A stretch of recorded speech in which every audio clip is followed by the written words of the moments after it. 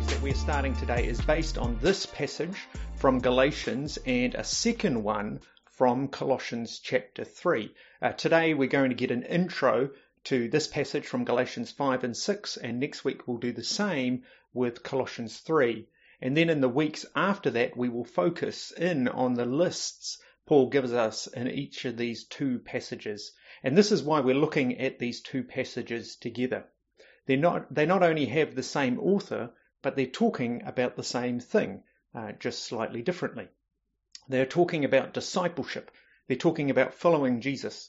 They're talking about what we can expect in the Christian life, and importantly, how we can live it, namely by walking by the Spirit, which is where our title comes from. And I want to give you a few examples of the overlap between these two passages, because they're not just two random passages that I've pulled out. They have a lot in common. As I mentioned, they have the same author, the Apostle Paul, but as we heard in our passage today from Acts 5, Paul contrasts the acts of the flesh with the fruit of the Spirit. Well, likewise in Colossians chapter 3, Paul contrasts the things from below, earthly things, with the things from above, heavenly or spirit-led things. Very similar, aren't they? And in our passage today, we heard quite the list of the acts of the flesh, sexual immorality, impurity, debauchery, and so on. Well, likewise in Colossians 3, when Paul is listing the earthly things, earthly actions, things that are not of God, we hear sexual immorality, impurity, lust, and so on. Again, a lot of similarity between the two lists. And then there are the much loved fruit of the Spirit found in Galatians 5. Love, joy, peace, patience, and so on. But in Colossians 3, we find a very similar list of the things from above. Compassion, kindness, humility, and it ends with love. Again, very, very similar. And so in Galatians, Paul has this overarching call for us to walk by the Spirit instead of by the flesh. And in Colossians, Paul has an overarching call for us to clothe ourselves in the new self instead of living in our old earthly selves. And it's actually Colossians 3, which our Kids Rock kids will be looking at over this coming term. These passages are talking about the same thing, and I hope it will be helpful for us to hold them together and to have them paint a fuller picture for us. Well, let's get into it. And in our Galatians passage, I have 4 main points I want us to look at today. Firstly, I want us to focus in on what Christian freedom is and isn't. That we have been saved not to be selfish, but to live selflessly, to serve selflessly. Secondly, I want us to see that conflict within ourselves, conflict over right and wrong, which is spiritual conflict, is expected in our lives. It is expected, it is necessary, and it is good, which is strangely comforting. Thirdly, I want us to hear Paul's call to us that the new life we have been given by Jesus must lead to new living. It must lead to Spirit-led living. But are we? Are we living this life out? And lastly, I want to end with a warning or an encouragement, because it's going to be one of those two. We, in all our lives, are sowing. We're sowing to something. And Paul tells us we will reap at some stage to whatever we are sowing. If we are sowing to our flesh, sowing to our earthly selves, then we will reap destruction. But if we are sowing to the Spirit, if we are sowing to God, then we will reap quite a harvest. We will reap something, but what is it? Well, let's get into it. And our first point comes to us from verses 13 to 15, where we read, "You, my brothers and sisters, were called to be free, but do not use your freedom to indulge the flesh. Rather serve one another humbly in love. For the entire law is fulfilled in keeping this one command: love your neighbour as yourself. If you bite and devour each other, watch out, or you will be destroyed by each other. Now, Paul has, in his letter to the Galatians, been focusing on the problem of legalism up until now. The first 4 chapters of Galatians, Paul has been speaking to people who want to add laws to Jesus to earn God's acceptance. Specifically, they wanted to add circumcision as a requirement for entry to God's family. Now, this is a common temptation still today. I'm not saying circumcision is a common temptation. I don't think that's true. But the temptation to add something to Jesus, to put our faith maybe in him as well as something else, something that we can do, that is a temptation still. We like to be able to trust ourselves, because if we can trust ourselves, if we have something that we can put before God, then we have something to boast in. But Paul is very blunt in Galatians. The law does not save us. It only condemns us. And if we break it at all, we've broken it totally. And this is where all of us are. All of us are in need of a saviour. None of us are able to fulfill God's law. We need someone else to fulfill it for us. Someone who will take our punishment and credit us his righteousness. Yes, indeed, we can add nothing to Jesus. And we have to hold on to this. But the flip side, or the other extreme of legalism, is license. That you have the license to do whatever you want. Jesus becomes a bit like a get out of jail free card for us. And this is what Paul turns to now at the end of Galatians 5 and 6 that we heard today. Yes, Paul tells us Jesus has freed us. He has done it. He has called us out of slavery, out of a life of slavery to sin and to freedom as God's children. And it's all a gift. But Christian freedom, this gift of adoption to God's family, it is not a license to do whatever we want.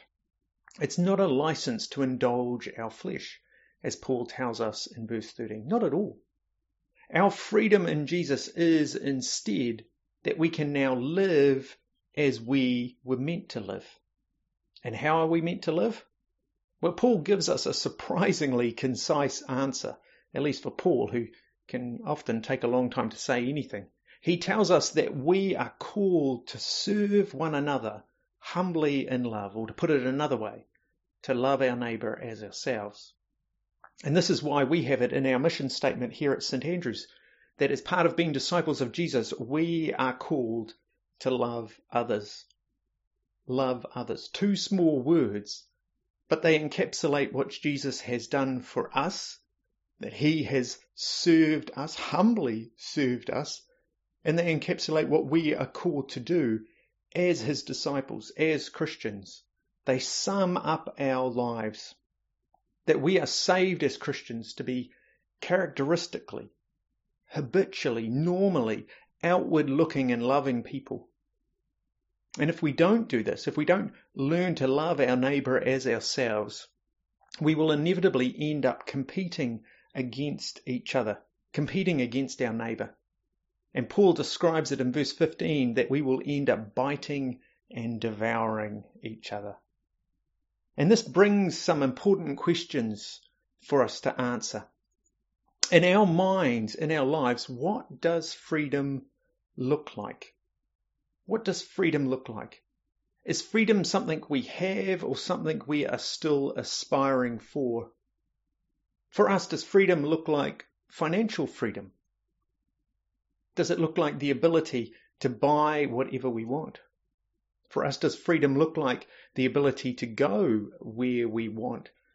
We're probably all feeling this a bit currently as we have to isolate and stay at home. Or does freedom look like the ability to choose for ourselves, to choose what we want? Now, these are not necessarily bad things, but Christian freedom is more than all of these things. Christian freedom is actually not dependent on any of these things. And Jesus is our model here. In one sense, Jesus had no earthly wealth, but at the same time we realize he gave up all of heaven's wealth to come down and serve us and indeed give his life for us. In one sense, Jesus had a freedom of movement on earth, but let's not remember that again, he was sent from heaven to earth and to the cross and to the grave. Now that wasn't self-serving, that was him serving us. And likewise, Jesus had the ability to choose in his life, but his choice was to obey God and indeed to lay down his life for us, and how thankful we are. Yes, Jesus is our Saviour, and he is our model for what our lives are meant to look like, for what Christian freedom looks like. Now, Jesus quite rightly is a big model. He's a big example for us, and we must always keep him first. But there are other models, other examples for us as well. Acts 9 gives us a small example. In Acts 9 we hear of a Christian lady called Tabitha. She had died, and Peter the apostle went to visit her, and when he turned up, the widows of that town, that village, came to him crying over Tabitha's death and showing him the clothes she had made for them. Tabitha served others. She was an example of Christian freedom, an example of what being a disciple of Christ is like. And we have to ask ourselves, how do we measure up? What is the freedom, or what does freedom look like in our minds and in our hearts? Is it something we are still waiting for, or is it something that we recognize Christ has already given us? That he has set us free to be children of God. And whether we are a child with limited resources, an adult in whatever situation, if we are a child of God, we are free and in a position to reflect him, in a position to live that freedom out and to make him known. But are we? Or are we indulging our flesh? And this brings us to our second point, that spiritual conflict in our lives is to be expected, it is necessary, and it is good. And this comes from verses 16 to 18, where our title for this series is found as well. Verse 16. So I say, walk by the Spirit, and you will not gratify the desires of the flesh. For the flesh desires what is contrary to the Spirit, and the Spirit what is contrary to the flesh. They are in conflict with each other, so that you are not to do whatever you want. But if you are led by the Spirit, you are not under the law. And I always find this passage, this section, very comforting for me, and I hope it is for you. Paul is warning us here that every Christian life will always involve conflict. Always. Whether we live in a peaceful country like Sweden or New Zealand or somewhere where gunshots sound in the distance, it doesn't matter. Our experience as Christians is that we have a battle going on between us. And it's a very real battle. This is a battle between our flesh, our earthly nature, which desires that we sin, and between God's Spirit, which desires us to be holy and righteous, to be like Jesus. These are two opposing forces. And this means as Christians, we should have an expectation of conflicting desires within us. And I think I find this comforting because for a long time, I thought conflicting desires meant failure. I wondered if it meant I wasn't a child of God, but the opposite is actually true. Conflict points to our adoption. Conflict points to the Spirit in us. If there is no conflict within us, then you have to ask the question, are you a child of God? Because we all have sinful natures, all of us. But not all of us are children of God. Not all of us have the Spirit in us. Yes, this conflict within us should be expected. And this conflict is also necessary, as Paul tells us in verse 17, so that you will not do whatever you want. This means we all have very real desires. We could even call them natural desires, desire that we have known from our birth, but that doesn't mean they're right or good or that we should obey them. We all have desires within us as Christians that do not belong. Again, this conflict within us is expected. It is the common experience of every Christian everywhere, but it's also necessary. This conflict points to the Holy Spirit fighting for us, calling us to be who we were redeemed to be, calling us to say no to sin and yes to holiness. And we need help to do this. We do.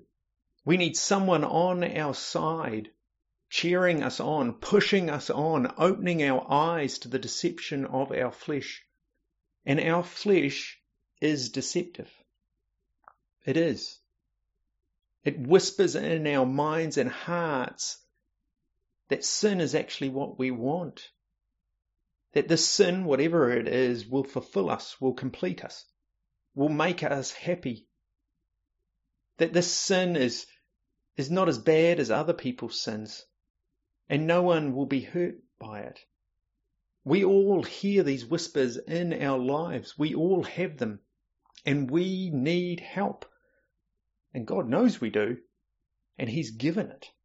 He's given us His Spirit, but do we know it, and are we making the most of it?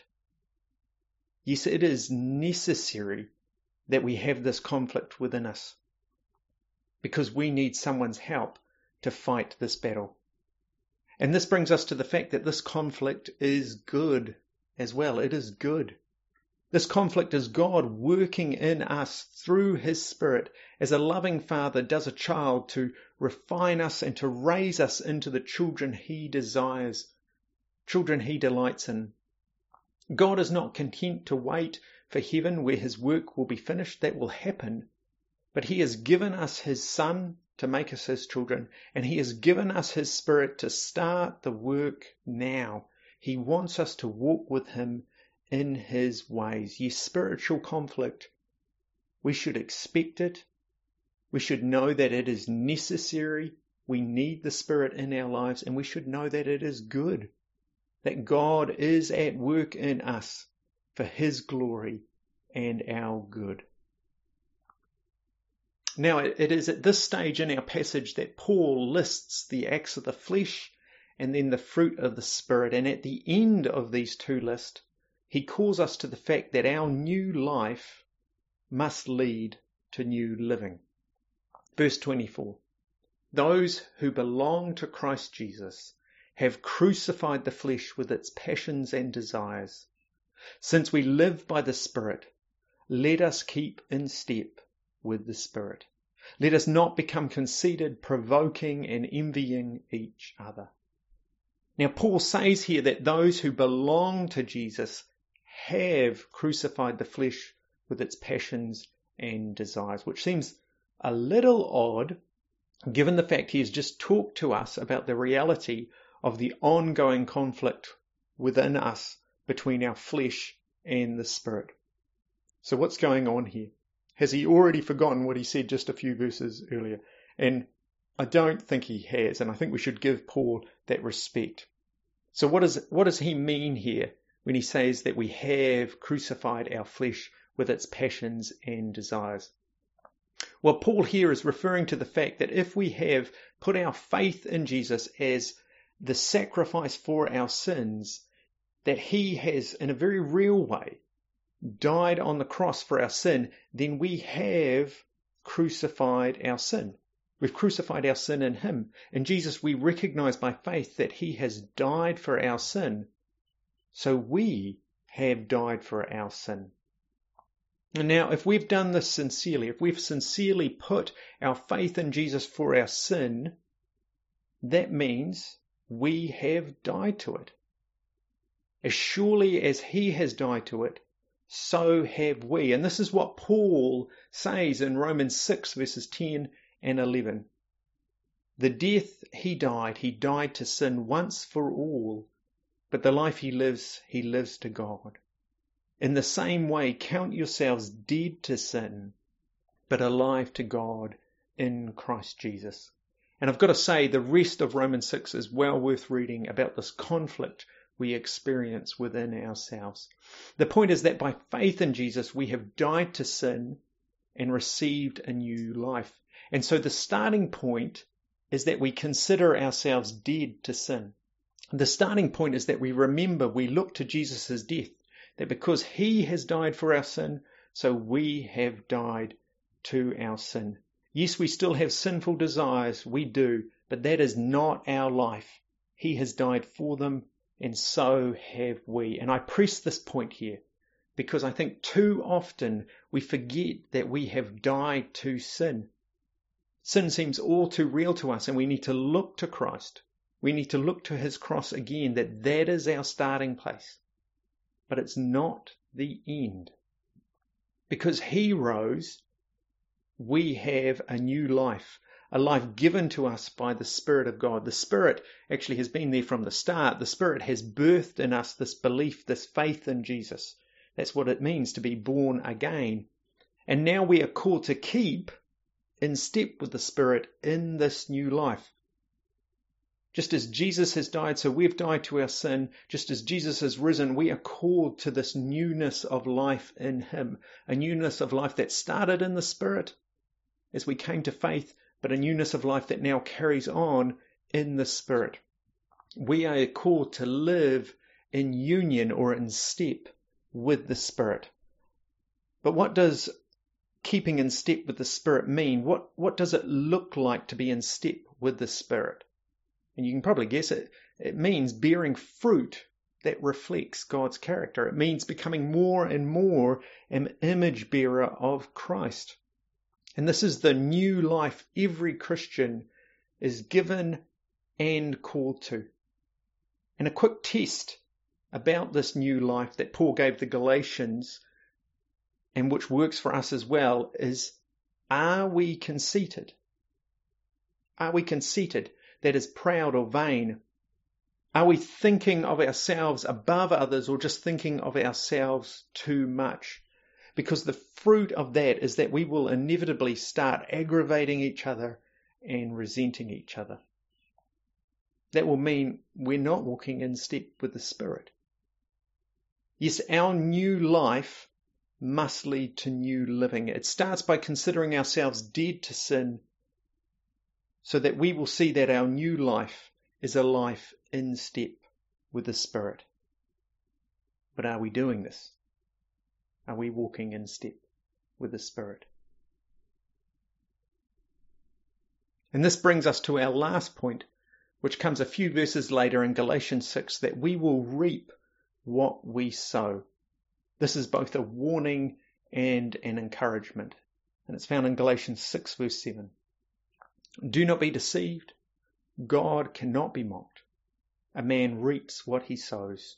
Whoever sows to please their flesh, from the flesh will reap destruction. Whoever sows to please the Spirit, from the Spirit will reap eternal life. Let us not become weary in doing good, for at the proper time we will reap a harvest if we do not give up.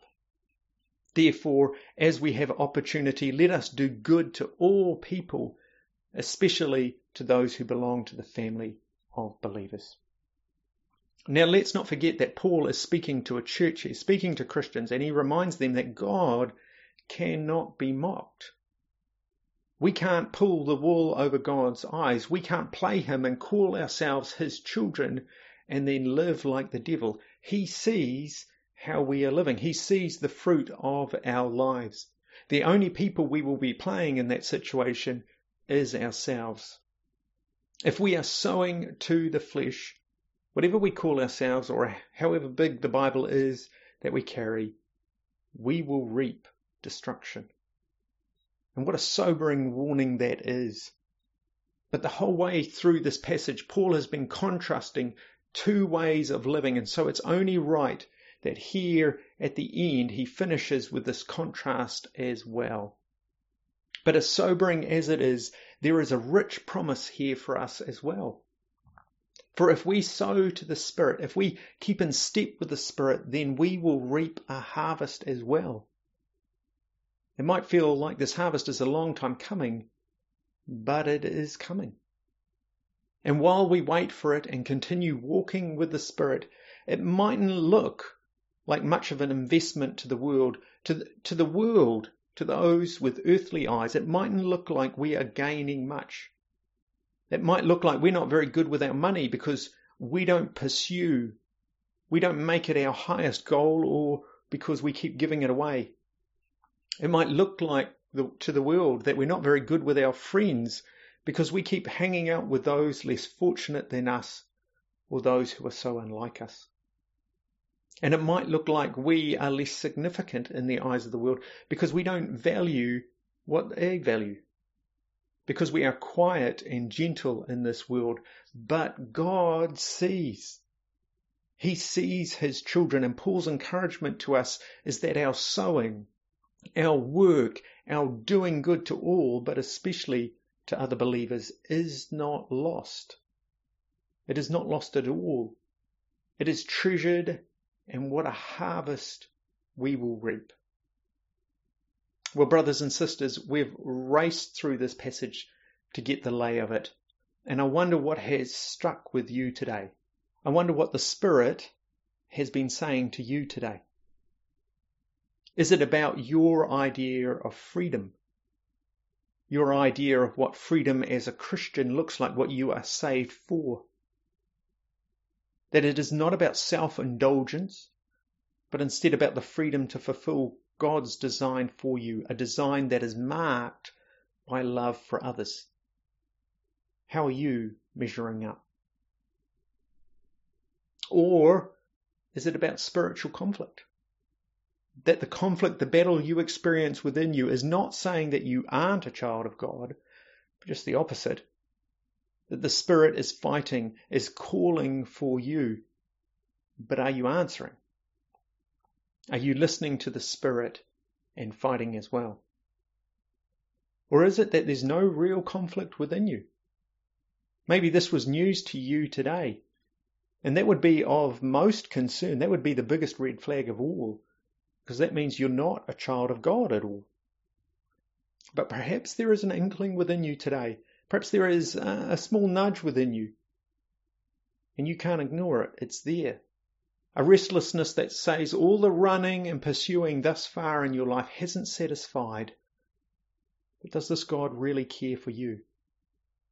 Well, he does. He really does. So much so that he would give his Son to die in your place.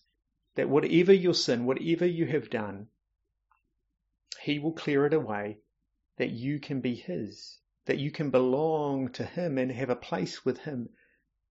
And that can start today. That can be a reality today if you will trust him and indeed call out to him for all your wrongs and indeed start walking with him. Is that he will indeed give you his Spirit. And while there will be conflict along the way, and there will be cause for much growth, it will mean that you are his and you belong to him and have a future with him as well. Don't pass it by. Don't miss it out, friend. Or perhaps today you're aware that there is a sin in you that you need to consider yourself dead to. Perhaps this is the starting place for all Christians in one sense, that our flesh and its desires don't own us. We belong to another. And this can be a hard mindset to change. But it starts by us recognizing that as surely as Jesus was buried in a grave, so we are dead to our sin. We have died to it. Perhaps for others of us, we need to check our walk with the Spirit. We've been walking a while as a Christian, but maybe it's time for a bit of a spiritual warrant of fitness. How are we doing? Are we keeping in step with the Spirit? Is there something it is pointing to in our lives? Is our new life leading to new living? Are we listening and obeying the Spirit's leading in us? Is there something to cut off or something that needs to be grown more of? You'll know. The Spirit will be pointing it out to you. And lastly, perhaps it's that what we're sowing to, Do we know what we are investing in now? What our lives are leading to? Because we are sowing to something. We are. With our words and actions, we are sowing to something. And there will be a harvest. But what will it be? Are we sowing to our flesh and to earthly things? Because if we are, those will be destroyed. Destruction is our end. And that's a sobering warning, but it's a warning we need to hear at times. Or are we sowing to our Saviour? Are we walking by the Spirit and sowing fruit which reflects who we have been redeemed to be? If so, then let us not grow weary. And we do grow weary at times, but let's lift our tired hands and feet and keep going. Because soon enough, it will be harvest time. And what a harvest it will be when we will see our Saviour, when we will see our Lord, and we will be with him. Let's pray together. O Holy Spirit, while we are apart, we know that you are with us. And I pray that as we have heard the words that you gave to the Apostle Paul, that whatever part of it was for us today, whatever you were speaking to us today will remain with us and we won't be able to ignore it, but that you will make us restless until we listen and obey, until we respond. So help us to hold on to what we have heard, what we have learnt today, and change us, that we might walk with you and we might grow more and more in the image of our Saviour. We pray this for his glory and for our good. Amen.